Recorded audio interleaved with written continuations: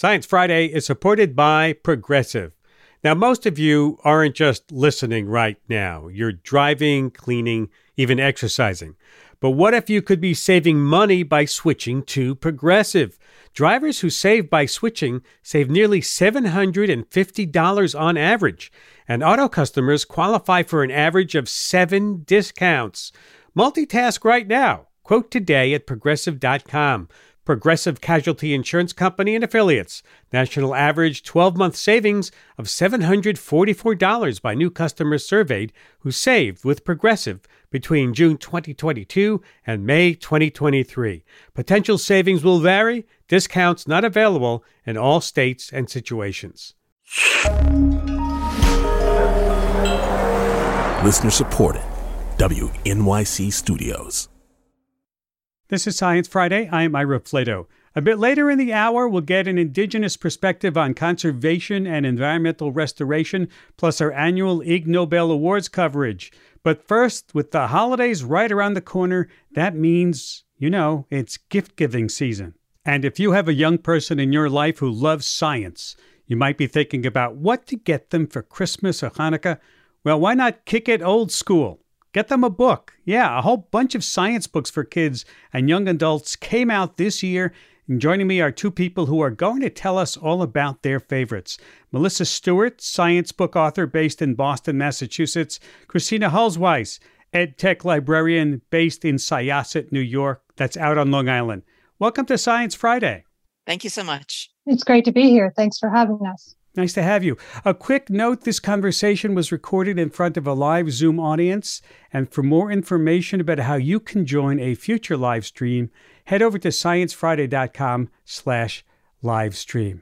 All right, let's get right to our questions. Melissa, you write science books for kids, so I know you're very involved with this world. Can you give me your top 3 recommendations of science books for kids that came out this year? Sure. Thanks for having me. I'd be happy to share. So the first book that I wanted to talk about is one of the most highly anticipated science books of the year.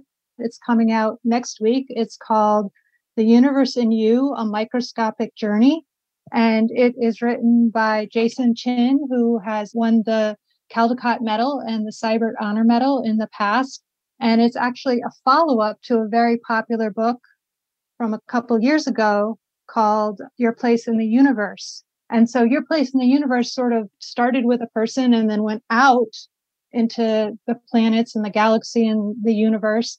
This new book goes in. It starts with a person and it looks at the insides of our bodies, cells and then molecules and atoms, and then all the way down to quarks and gluons. So Jason Chin is really well known for his beautiful lifelike illustrations. And so this is a book that I think kids will really love. And the second book I wanted to share is called Footprints Across the Planet. This is by Jennifer Swanson. And this is a really great book. It's beautifully illustrated. The photos in this book are top notch. And it ranges all the way from footprints of some of our favorite animals, from elephants to birds, all the way down to tiny little flies. It also looks at footprints from fossilized dinosaurs, and everything from footprints that have been left permanently by people on the moon to digital footprints. And then the third book that I wanted to talk about, this is called Yoshi and the Ocean. And the subtitle of this book is A Sea Turtle's Incredible Journey Home. It's written by Lindsay Moore, and it tells the remarkable story of an injured loggerhead sea turtle that was rescued by some Japanese fishermen and then rehabilitated for a period of 20 years, and then eventually released with a radio tag, and scientists were able to watch it swimming a total of 25,000 miles all the way back to his home in Australia. So It's a really beautiful art and really well written. That's something really cool and some great books. Thank you, Melissa. Christina, you're up. You were named the 2015 Scholastic School Librarian of the Year, so I imagine you're clued into what kids actually like and they seek out. And I know you're also heavily involved with the makerspace world, which I think is terrific.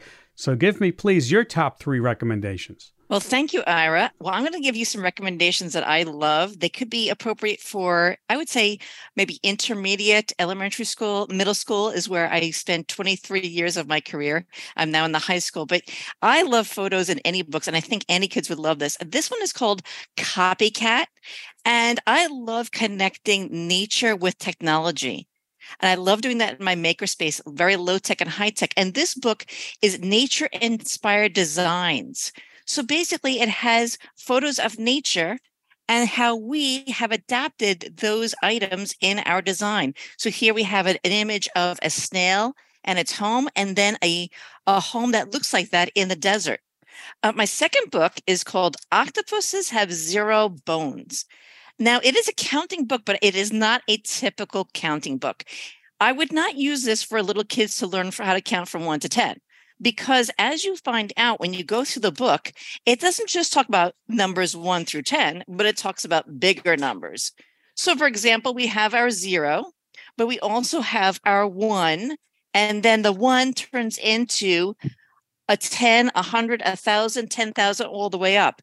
So basically, the author takes zeros and puts it at the end of numbers to really scale up the counting. So there is only one heart in your body, but then we talk about if we place a 0 behind the 1, we have a 10. So it's not a traditional, typical counting book. And also we think of STEM books as traditionally nonfiction. Well, I love fiction books as well. And I love the intersection between fiction and nonfiction with science. This is called The First Rule of Climate Club. And the author is Carrie Firestone, who wrote the book Dress Code. And it was a middle school book. And this book talks about a group of students, and they are activists, and they're talking about climate change. But it's not just about activism. Not only is it about science and climate, but how relationships build. So I love learning about the global goals by the United Nations. There are global goals that students around the world are talking about, like climate change and equity in education. And there's and zero poverty. This one is all about climate change. So it's really good to inspire our young youth activists. That's great. And what kinds of science books do you find kids at your school gravitating to? Does that change based on grade level, Christina? Well, I work in a high school now, so a lot of the science books that our students are reading are really driven by the curriculum. But I find that students of all ages love books that have to do with pop culture. So books that have to do like the science behind toys, or the science behind their favorite brands, the science behind everyday technology that they use. So their connection with the science and their passions, right. That's what I'm finding. It's more what they gravitate to. I love those kinds of books. That's why I read kids' books, because there's so much good stuff, right? They don't take that you know anything for granted, and I like that. Yeah. Melissa, you just got off a book tour for your own book. Can you tell us about that book? I did. I actually had 2 books that came out within the last month or so. So the first one is called Tree Hole Homes, and it's about creatures that live in trees. It includes the usual suspects like birds and squirrels, but also some amazing animals from all over the world, like iguanas and crabs. And my favorite thing about the art in this book is that it actually was painted on real pieces of wood. So when you look at the trees, what you're seeing is the grain of the actual wood pieces that the illustrator Amy Hevron used. Beautiful stuff. Just gorgeous. Yeah. Beautiful, beautiful art. And then the other, which is totally different, is called Mega Predators of the Past. And this book is not about dinosaurs. It's about the other mega predators of the ancient world. So it includes everything from giant ripper lizards, which are on the cover here. Ripper lizards. Don't think we ever heard of that. Yeah. You wouldn't want to run into one in a cave, that's for sure. And one of my favorites is these giant terror birds, which are as tall as giraffes. And so this book really takes a fun look at some of these amazing creatures. It includes little comparison illustrations that show you the size compared to humans and also some other more common animals that are alive today. Cayenne has a question about books for aspiring astrophysicists. Go ahead, Cayenne. Hi, good afternoon, everybody. Hi, Ira. So I have a 9-year-old grandson, and he is an aspiring astrophysicist. He loves everything about space. So I'm looking for books that you could recommend on space, planets, nebula. He really loves nebula, stars, and he's so into the James Webb Space Telescope. But I need something that's at his grade level, or, he could probably read about like 5th, 6th grade level. And of course, pictures are always good. So any recommendations you have? I think a really great place for him to start would be the book that I was mentioning a little bit earlier, Jason Chin's book that came out in 2020. It's called Your Place in the Universe. I think he would really enjoy that book. One of the nonfiction categories that I loved as a kid was biography. I remember reading books about Einstein or books of Louis Pasteur, all kinds of folks. Even Anthony Fauci has a book about him out this year. And that's what one of our listeners wants to know. What new science biographies should we be watching for? One of my favorite from the year is called Blips on the Screen. It's by Kate Hannigan, and the subtitle is How Ralph Baer Invented TV Video Games and Launched a Worldwide Obsession. So this is a book about a Jewish refugee who really was so incredibly persistent. When TV was first invented, he wanted it to be more interactive, and he had the skills and the expertise to figure out how to create those very first video games that have developed into one of the pastimes that kids love more than anything today. Christina, I have one last question for you. We're running out of time. I'm wondering if there are topics that you find are connected.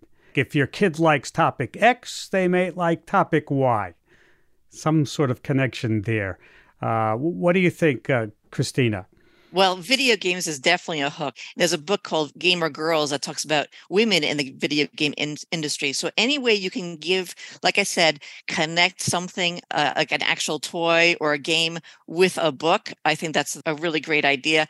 Robots, artificial intelligence, cell phones, learning about social media and how to be safe on social media. All those things can really help our students and our children. Some great book suggestions. I want to thank both of you for taking time to be with us today. Melissa Stewart, science book author based in Boston. Christina Hulsweiss, ed tech librarian based in Syosset, New York. Thank you for taking time to be with us again. Thank you. Thank you so much. And maybe you were driving during the segment and you can't quite remember the title of one of our recommendations. That happens a lot. We've got you covered. Go to our website, sciencefriday.com/kidsbooks, and you can find all the STEM books for kids that we talked about today, plus a few extra recommendations that we couldn't quite fit into this conversation. sciencefriday.com/kidsbooks. We have to take a break, and when we come back, an Indigenous perspective on conservation and environmental restoration. Stay with us. On Notes from America, we have conversations with people across the country about how we can truly become the nation that we claim to be. Each week, we talk about race, our politics, education, relationships, usually all of them, because everything's connected. And you, our listeners, are at the center of those conversations. I'm Kai Wright. Join me on Notes from America, wherever you get your podcasts.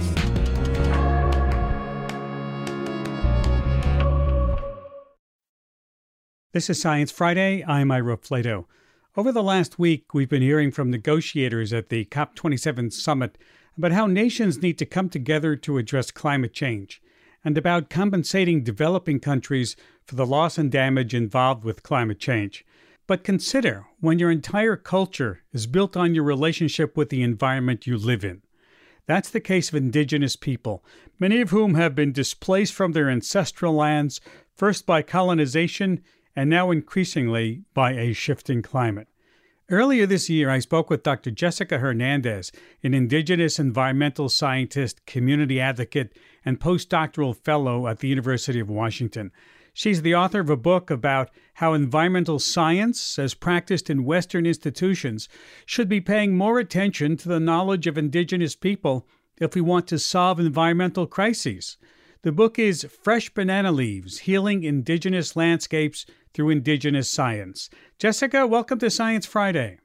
Yeah, Wendell Paducci, thank you for having me. Nice to have you. Do you think Indigenous people view Earth differently from settlers in the U.S.? I think so. And I think that when we trace that back, it kind of is traced back to the separation from humans from nature. When we look at conservation, when we look at how we practice environmental sciences, we are, always told to kind of remove humans from the equation. And I think that, as a result of that, Indigenous communities, we see our plants and our animals as our relatives, as opposed to, economic resources or something that we can extract from. So what you're saying is that Western conservation views people as the enemy of nature, where you're saying that we should be living in harmony with nature. Yes, especially, when we look back at our creation stories, our history since time immemorial, we have always had a close relationship with nature. But because, colonization and all the organizations and frameworks it introduced, we have, been taught to extract from nature. So as a result, yes, we have become the enemy of nature, but we need to kind of reclaim those relationships so that we can holistically steward and caretake for our lands and our landscapes in this world. Let's go back to the title of your book, Fresh Banana Leaves. You start this book with the story of your father who grew up in El Salvador and his connection to the banana trees. Why is this story important to this question of Indigenous people's relationship with land? Yeah, I think the stories is very important because oftentimes, right, as Indigenous peoples, we're told to get over our past histories, especially when we talk about genocide. And for my people, especially Indigenous Mayan nations across Central America, genocide can be traced back to our parents' or our grandparents' generation because, genocide occurred during the Civil War that targeted Indigenous communities that, killed a lot of our children. And I think that tying it back to his story, he taught me that if we protect nature, nature protects us. And, I laid the foundation of his story and how a banana tree actually saved his life when his guerrilla encampment was bombarded. He saw a bomb drop on this banana tree. And instead of, the bomb igniting, he saw how the banana leaves kind of wrapped themselves to prevent the bomb from igniting. And I think that, oftentimes we talk about our ancestors pray for us, but sometimes, those ancestors are our plant and animal relatives. That was a story he always told me as a young girl. And I think that as I grew older, I started to comprehend the importance and the message behind that story and how it's manifested in my life today as an Indigenous woman in the environmental sciences. And that message is if we protect nature, nature protects us. Yes. Mm-hmm. Dr. Hernandez, when I introduced you, I gave a list of things you're up to, but how do you describe yourself and the work you do as an Indigenous scientist who's also working with Western institutions? Yeah, so why I, use a persona of an Indigenous scientist is because I use the Western sciences, the training that I have in the physical and environmental sciences to advocate, right, for the inclusion of Indigenous ways of knowing that I refer to as Indigenous science. And I think that oftentimes the term that we use a lot is traditional ecological knowledge. But when I have seen that being introduced into the environmental sciences, a lot of scientists kind of focus more on the traditional and they continue to speak about Indigenous peoples or ways of knowing in the past tense. And the reason why I use the word science is because our knowledges have adapted. We have survived, colonization. We're still surviving climate change impacts. As we know, right, climate change is already impacting our Indigenous communities. And I see it as a science, especially, the way that science is formulated. We are still making questions. We're still making observations. It's just that the methods or the ways that we pass down our knowledge is very different than, it's done in Western science where you publish peer review articles, where you collect numerical, data. And I think that is different, but in the same way, it's kind of still ongoing knowledge that adapts and formulates new knowledge as we speak today. It's good to know. One example you write about is milpas, which is a method of agriculture that your family in Oaxaca used to grow food while also taking care of the local ecosystem. How does this work? Yeah, so milpas are more of a holistic agricultural system, right? When we compare it to Western agricultural systems that have introduced monocultural farming. So milpas have a biodiversity in terms of plant species that are integrated into that system. And because it's very holistic and, the plants have built a relationship with one another, it doesn't require much human labor. The only human labor that we have is tending it and caring for it, but with minimal human physical labor. And I think that milpas kind of shows the nuances of indigenous science, right? Because it's our elders teaching us since we're young to kind of talk to the plants, to communicate with the plants, to be in ceremony when we're harvesting. And I think that is a intergenerational experience, right? Because we have our elders and our toddlers working the milpas, and we have our adults, and that is a communal harvest, right? It's not a harvest where we take whatever we want. We only take what we need. And I think that has allowed me to see how in Western environmental sciences is totally the opposite, right? Because we take as much as we want instead of, what we actually need. And in terms of environmental science, I noticed reading your book that one big difference you talk about is how you relate to species that we call invasive, like the banana tree, which is native to Southeast Asia. Why aren't they invasive species as far as you are concerned? So I was always taught as a young girl that they're not invasive species, that they're actually displaced relatives. And I think that that goes back to the first question, right? How as indigenous peoples, we view our environments where our animals and our plants are also our relatives. And I think that given that, these are plants, they still have a spirit, they have become our displaced relatives. And, in this case of banana trees, right, they have started to be incorporated into our traditional diets. Like if you have our tamales, we eat plantains. And I think that it shows the nuances and the relationship that as indigenous peoples, we embrace our displaced relatives. We don't, use that rhetoric that can be harmful and that kind of separates humans from nature. Because looking at, the restoration work that I have done, the conservation work that I have done, invasive species are always painted negatively, but a lot of people who are practicing both restoration and conservation, these are their relatives that they're talking about negatively, right? Because a lot of invasive species have European displacement, and that's something that many people also can tie their lineage and connections to as well. One of the statistics you mentioned in your book is that indigenous people steward 80% of the world's biodiversity on just 25% of the land. And knowing that indigenous peoples are not all the same, do you think there's an explanation for why they're doing so well at taking care of ecosystems? Yeah, when I always say that statistics, right, if we want to validate why it's important to incorporate indigenous knowledges or indigenous science, that's one of the data sets that, can prove that point. And also the fact that in Latin America, we, are home for 50% of the world's biodiversity.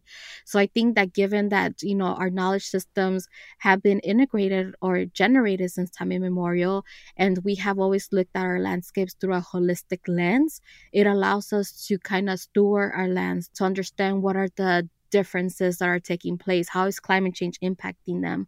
And I think that oftentimes when I talk about indigenous science and how that relates to storing or caretaking of our lands, I like to use the metaphor of looking at a puzzle, right? In indigenous science and ways of knowing, we're looking at the entire puzzle completed, versus in Western science or Western ways of knowing, we focus only on 2 or 3 puzzle pieces. So we miss other things that are important for us to create more holistic frameworks and instill, those conservation techniques that will look at the entire landscape as opposed to focusing on one species or one area that's not the entire landscape in itself. I want to talk about conservation and national parks. You're right that this idea that originated in the United States but spread to countries like El Salvador and has led to even more displacement of indigenous people from their land. Please say more about that. Yeah, so national parks, right? It was a framework created in the United States during Roosevelt's presidency. And as a result of that, oftentimes we forget the history of national parks, and that history is embedded in the violent displacement of the indigenous communities and peoples who were living in those lands that, were decided that they were so pristine and beautiful that, they wanted to package it in a national park.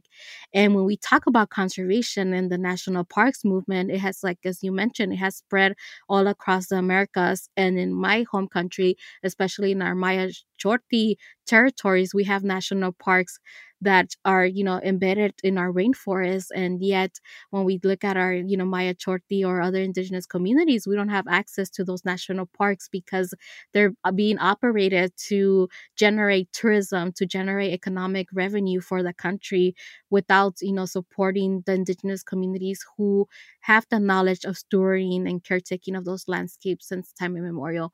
So we see again in national parks how we're continuing to separate humans from nature, and hopefully that's a history that, we see in our lifetime being addressed so that we can actually be, creating more just solutions and incorporate indigenous peoples into that framework. You also write that instead of the word conservation, we should perhaps be thinking differently about environmental science, that healing might be a better word. Tell me why. Yeah, so when I look at my native languages, Zapotec, and I talk about like conservation, right? There's no word that translates to conservation. Most of our words translate to healing. And I think that as a result of that, right, even as indigenous peoples, we always knew that post-colonization, we had to heal. And I think that, going back to the discussion we were having on how humans have been separated from nature, a lot of us have a lot of healing to do, right? To reclaim those relationships, to reclaim, living in harmony with nature. And I think that as a result of that, we had to heal a lot of layers, whether it be from colonization, whether it be layers that were exacerbated during the pandemic. And I think that as a result of that, in order for us to heal our landscapes, to heal climate change devastation that's taking place today, we also need to center the healing of ourselves, the healing of our communities and nation as we move forward.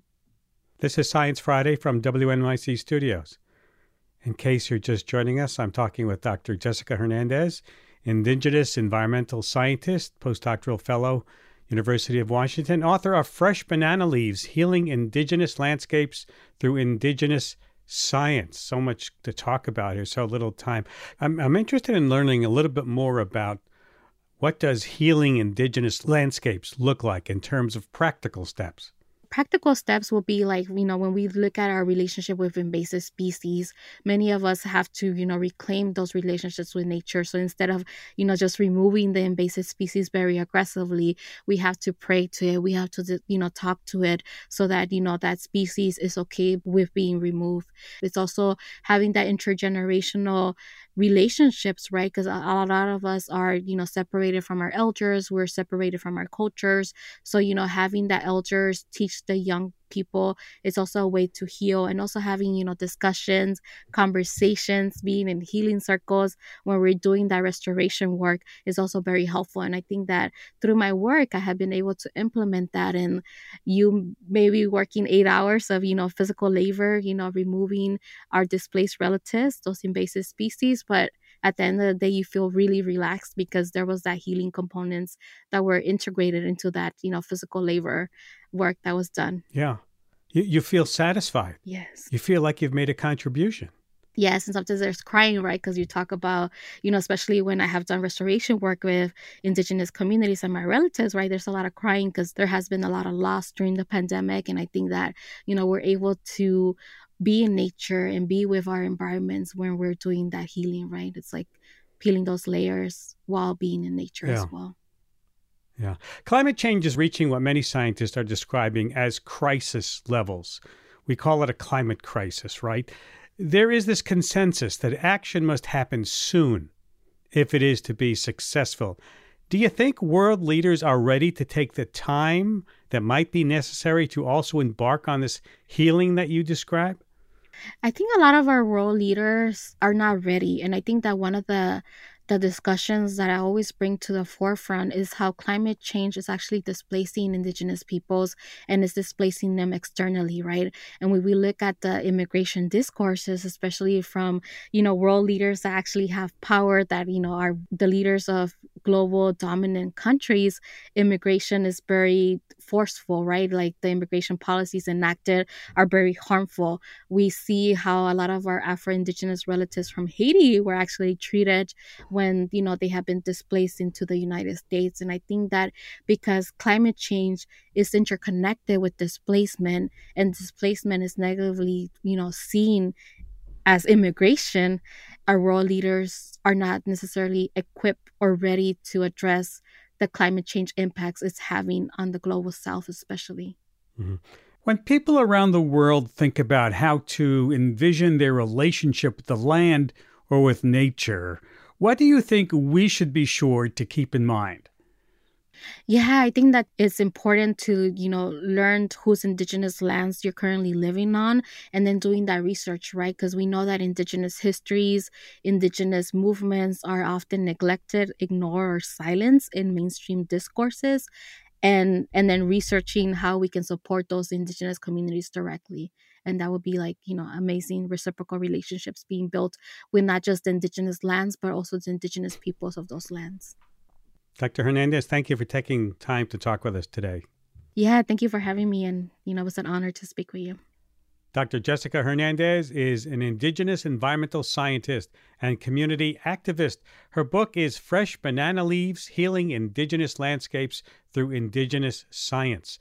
And if you want to read an excerpt of the book, we've got it for you. Go to sciencefriday.com/healing to take a look. sciencefriday.com/healing. That conversation was recorded back in April. After the break, our annual look at prizes for the strange and unusual in science. Highlights from this year's Ignobel Awards. Stay with us. This is Science Friday. I'm Ira Flato. It's our holiday tradition, a post-Thanksgiving palate cleanser with highlights from the Ignobel Prize ceremony. Awards for science that first makes you laugh and then makes you think. This is the awards ceremony's 32nd first annual year. And here to navigate the awards and explain the silliness is Mark Abrams, editor of the Annals of Improbable Research and ringleader of the awards ceremony. Welcome back, Mark. Hello, Ira. It's nice to hear your voice again. Thank you. Congratulations on 32 years. Yeah, I don't know how this happened, but it keeps on, and we're working hard to keep going. For listeners who are hearing us for the first time, and I find that hard to believe, what do you have to do to earn an Ig? It's a matter of luck. This is a prize unlike any other that I know of because it's not about good or bad. If you win an Ig Nobel Prize, that means you've done something that will immediately cause anyone who hears about it to first laugh and then to think about it for the next few days or weeks. They can't get it out of their head. Yeah. And this year you had it online again, correct? Yeah, we normally do it in a big theater with people coming and throwing paper airplanes and all that stuff. But because of the pandemic, haven't been able to do that. So for the third year, we recorded it secretly in bits and pieces. The winners are scattered all around the world, and so are the Nobel laureates who are handing out the prizes. So this involved a lot of logistics. Mm-hmm. And I understand that someone who is an Ig Nobel Prize presenter this year is getting his own real Nobel Prize? Yeah, we had, I think, 8 Nobel Prize winners handing out the Ig Nobel Prizes to the Ig Nobel Prize winners. One of those Nobel Prize winners, Barry Sharpless, handed out 2 Ig Nobel Prize winners. And then a few weeks later, it was announced that he, Barry Sharpless, is going to be awarded a second Nobel Prize this year in chemistry. Does he attribute it to his Ig Nobel success? I hope not. He seems completely to me. All right. Now let's get right into the prizes. First, let me ask you, do you have a favorite award this year? No, I do not.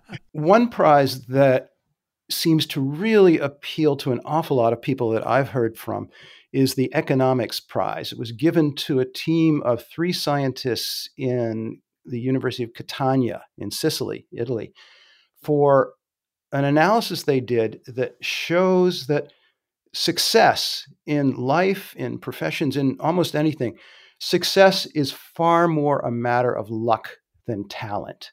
I'll let them explain it. our starting point. Which is the most important factor to reach success, talent or luck?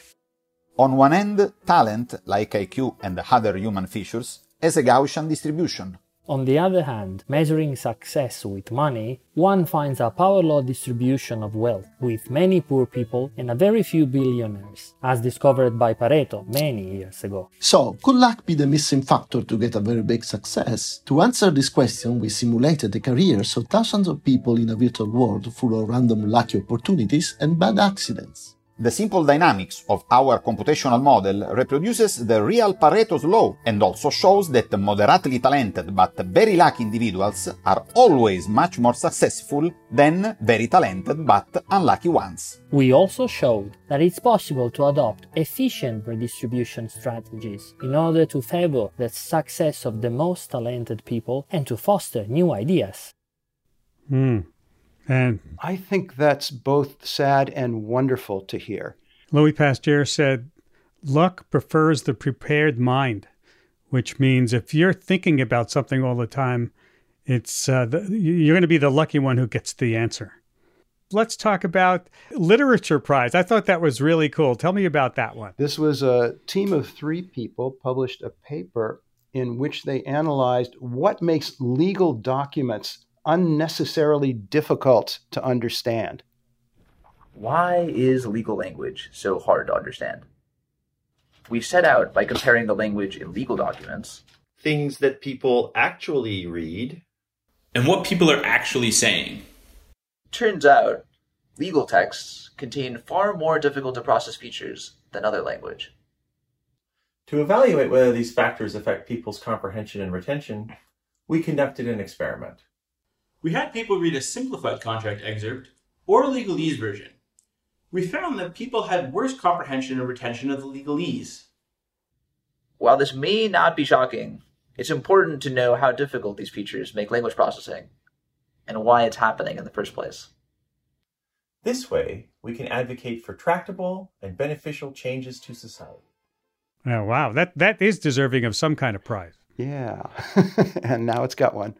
Let's move on to another favorite of mine in medicine. A whole bunch of folks from Poland got awards here. They showed through experiments that when patients undergo certain forms of toxic chemotherapy, those patients will suffer fewer harmful side effects when ice cream is used in place of what were the traditional components of the procedure. This work is about preventing a common complication of high-dose chemotherapy that you use prior to the bone marrow transplantation. You can prevent mucositis by sucking ice cubes. But who wants to suck ice cubes for many hours? We discovered that actually you can use ice cream, cool the mucosal tissue, and get the same effect. So, we would like to thank our restaurant for providing us with free ice cream for this work. I would like to also thank all of the members of our team who first made sure that every patient prior to the transplant got the ice cream to prevent mucositis, and later prepared the publication and were able to publish it with high impact factor. So thank you all, and remember, ice cream to prevent mucositis. It's not an Ignobel joke. It's actually evidence-based medicine. Thank you for the award. That's really cool, because ice cream, we all scream for, right? So yeah, nice bad pun there about the cool. They say that this really has been helpful. This kind of chemotherapy does damage to the patients, and it's really uncomfortable, and the patients don't want to go through it, and their whole memory of the experience is usually just a horror. But using the ice cream, it turned into an almost pleasant experience. So it turned out to really make a difference, and also to prevent some of the physical damage that was happening to those patients. So yay, ice cream. Tell me how people get selected for this honor, if you will. We had a story recently about cat purring, and one of the researchers had won an Ig Nobel and was very excited to have it. Yeah. The organizers are always looking around at science journals and news reports and talking to lots of people. But mostly we get nominations flooding in every day from around the world. People hear about something. Maybe they know the scientist who did it. Maybe they are the scientist who did it, or maybe they've just read about it, whatever. and they tell us about it and give us enough information that we can go and track it down. And in a typical year, we get something like 10,000 new nominations for Ig Nobel Prizes. And then we do a lot of digging and a lot of arguing. We also look at some of the older things because the prize is not necessarily for things during the past year. And we argue a lot ourselves, and we choose 10. And for each of those, in most cases, we get in touch with them very quietly. We offer them the prize. We give them the chance to decline the honor if they want to turn it down. But happily, most people who are offered an Ig Nobel Prize say yes. Mm-hmm. Let's go back to some of the prizes here. There was a prize given to a whole bunch of people for developing an algorithm to help gossipers decide when to tell the truth and when to lie. Really? Really? It's an algorithm that would work by analyzing what was said? Yeah, it has a lot to do with who you're gossiping to and who you're gossiping about, and whether your gossiping is liable to simply be a pleasantry, or whether it might even help the friendship, or whether you might be doing some real damage to the person you're gossiping about or to the person that you're gossiping to. I have some exciting news. We won the Ig Nobel Prize for a model on honest and dishonest gossip. Why us? It must be because a mathematical model on gossip makes you first smile and then think. Gossip is important in social life. It is how we learn about others' good or bad actions, and it's crucial for human cooperation. The latest gossip is that we received the Ig Nobel Prize. Is this gossip honest or misleading? I trust it. Our model proves it. Yay! Sometimes people may lie to others. Our model shows that gossip can be honest or dishonest, depending on how much the valedictorians and the recipients of gossip. Hey, I heard our research got the Ig Nobel Prize. I don't know if I trust this. Yeah, you have too much stake in us believing that. We are friends. I care about you. According to our model, I'll only tell you the truth. Okay, I believe it now. Our paper with Junhui got the Nobel Prize. Wow. If so, we should definitely work with her again. But I know that you value her, Paul, and this story really benefits her. Is it really true? Well, okay, I may have been slightly dishonest. Overall, our model is the most brilliant paper in the last 50 years. Okay, now that's dishonest. Interesting. And one other I want to point out, because I think this strikes me as kind of seasonal, the Safety Engineering Prize for developing a moose crash test dummy. Did we know we needed one until he asked and developed it? Well, maybe you didn't, but if you live in a place where there are a lot of mooses wandering around, you would know this. He did this about 20 years ago or so. This was his master's thesis work in Sweden. And in Sweden, there are a lot of mooses throughout the country, and there are a fair number of collisions between a moose and a car. And when that happens, that's not a good thing for the moose or the car. So he developed a crash test dummy, which apparently worked pretty well. And several car manufacturers around the world now have been using this for 20 years, this dummy. Wow. In tests about how do you build cars so that if they are in that kind of collision, maybe people will survive. Hi guys, this is Magnus Gens from the Swedish West Coast, really close to the automotive mecca of Gothenburg in Sweden. First of all, I would like to thank Mark with team for this fantastic recognition, and to also tell you how big of an energy boost it is to accept this prize. When I first started out, this was a really important topic that we knew very little about.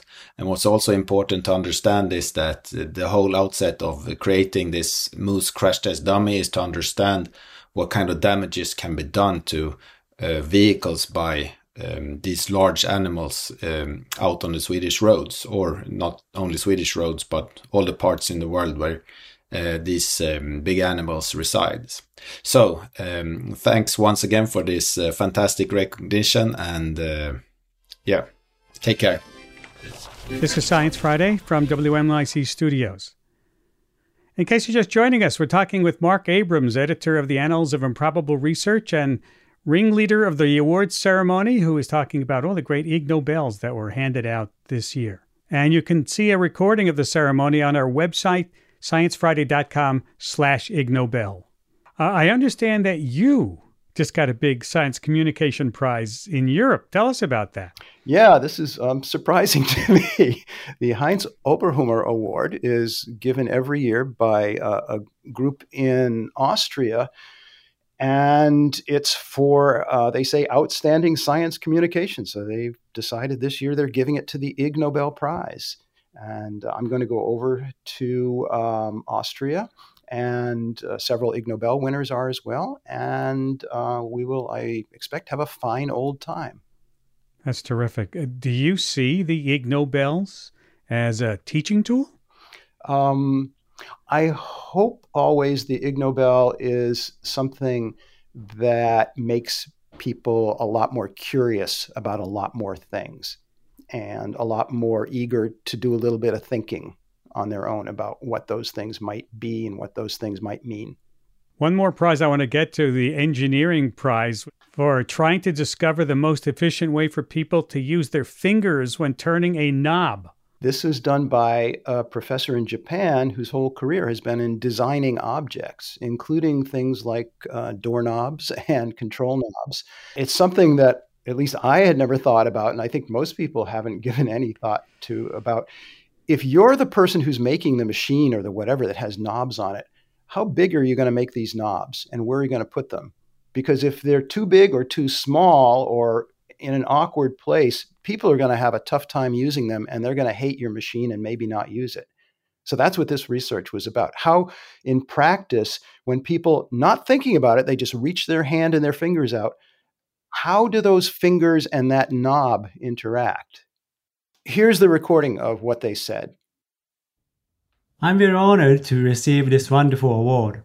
I'm a design researcher and also a product designer. How many fingers do you use to pinch and turn anything of this size? How about this? How about this? And how about this? We have statistically clarified the answer of these questions. The diameter that changes from 2 to 3 is 10 to 11 millimeter. From 3 to 4 is 23 to 26 millimeter. And from 4 to 5 is 45 to 50 millimeter. Furthermore, aligning the thumb point straight, the other 4 fingers draw quadratic curves. In the field of design, there are many researchers studying such an unconscious human behavior. I hope that more designers will receive this award. Thank you very much. The winner was very pleased because I guess industrial designers, if they do their job well, nobody who uses the thing they design ever thinks about the fact that somebody went to a lot of trouble to make this easy to use. Mark, tell me, if folks have an idea for someone who deserves a prize, how do they get in touch?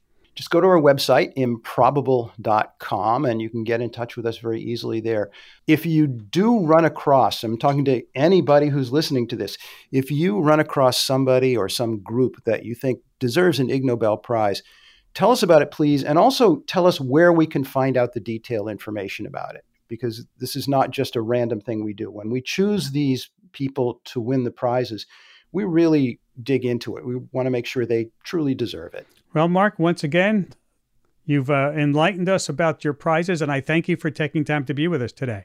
Thank you, Ira, and happy day after Thanksgiving. Mark Abrams, editor of the Annals of Improbable Research and master of ceremonies for the Ig Nobel Prize ceremony. And if you want to see the whole ceremony, you can find it on our website at sciencefriday.com/Ignobel. Here's Dee Petersmith with some of the folks who helped make this show happen.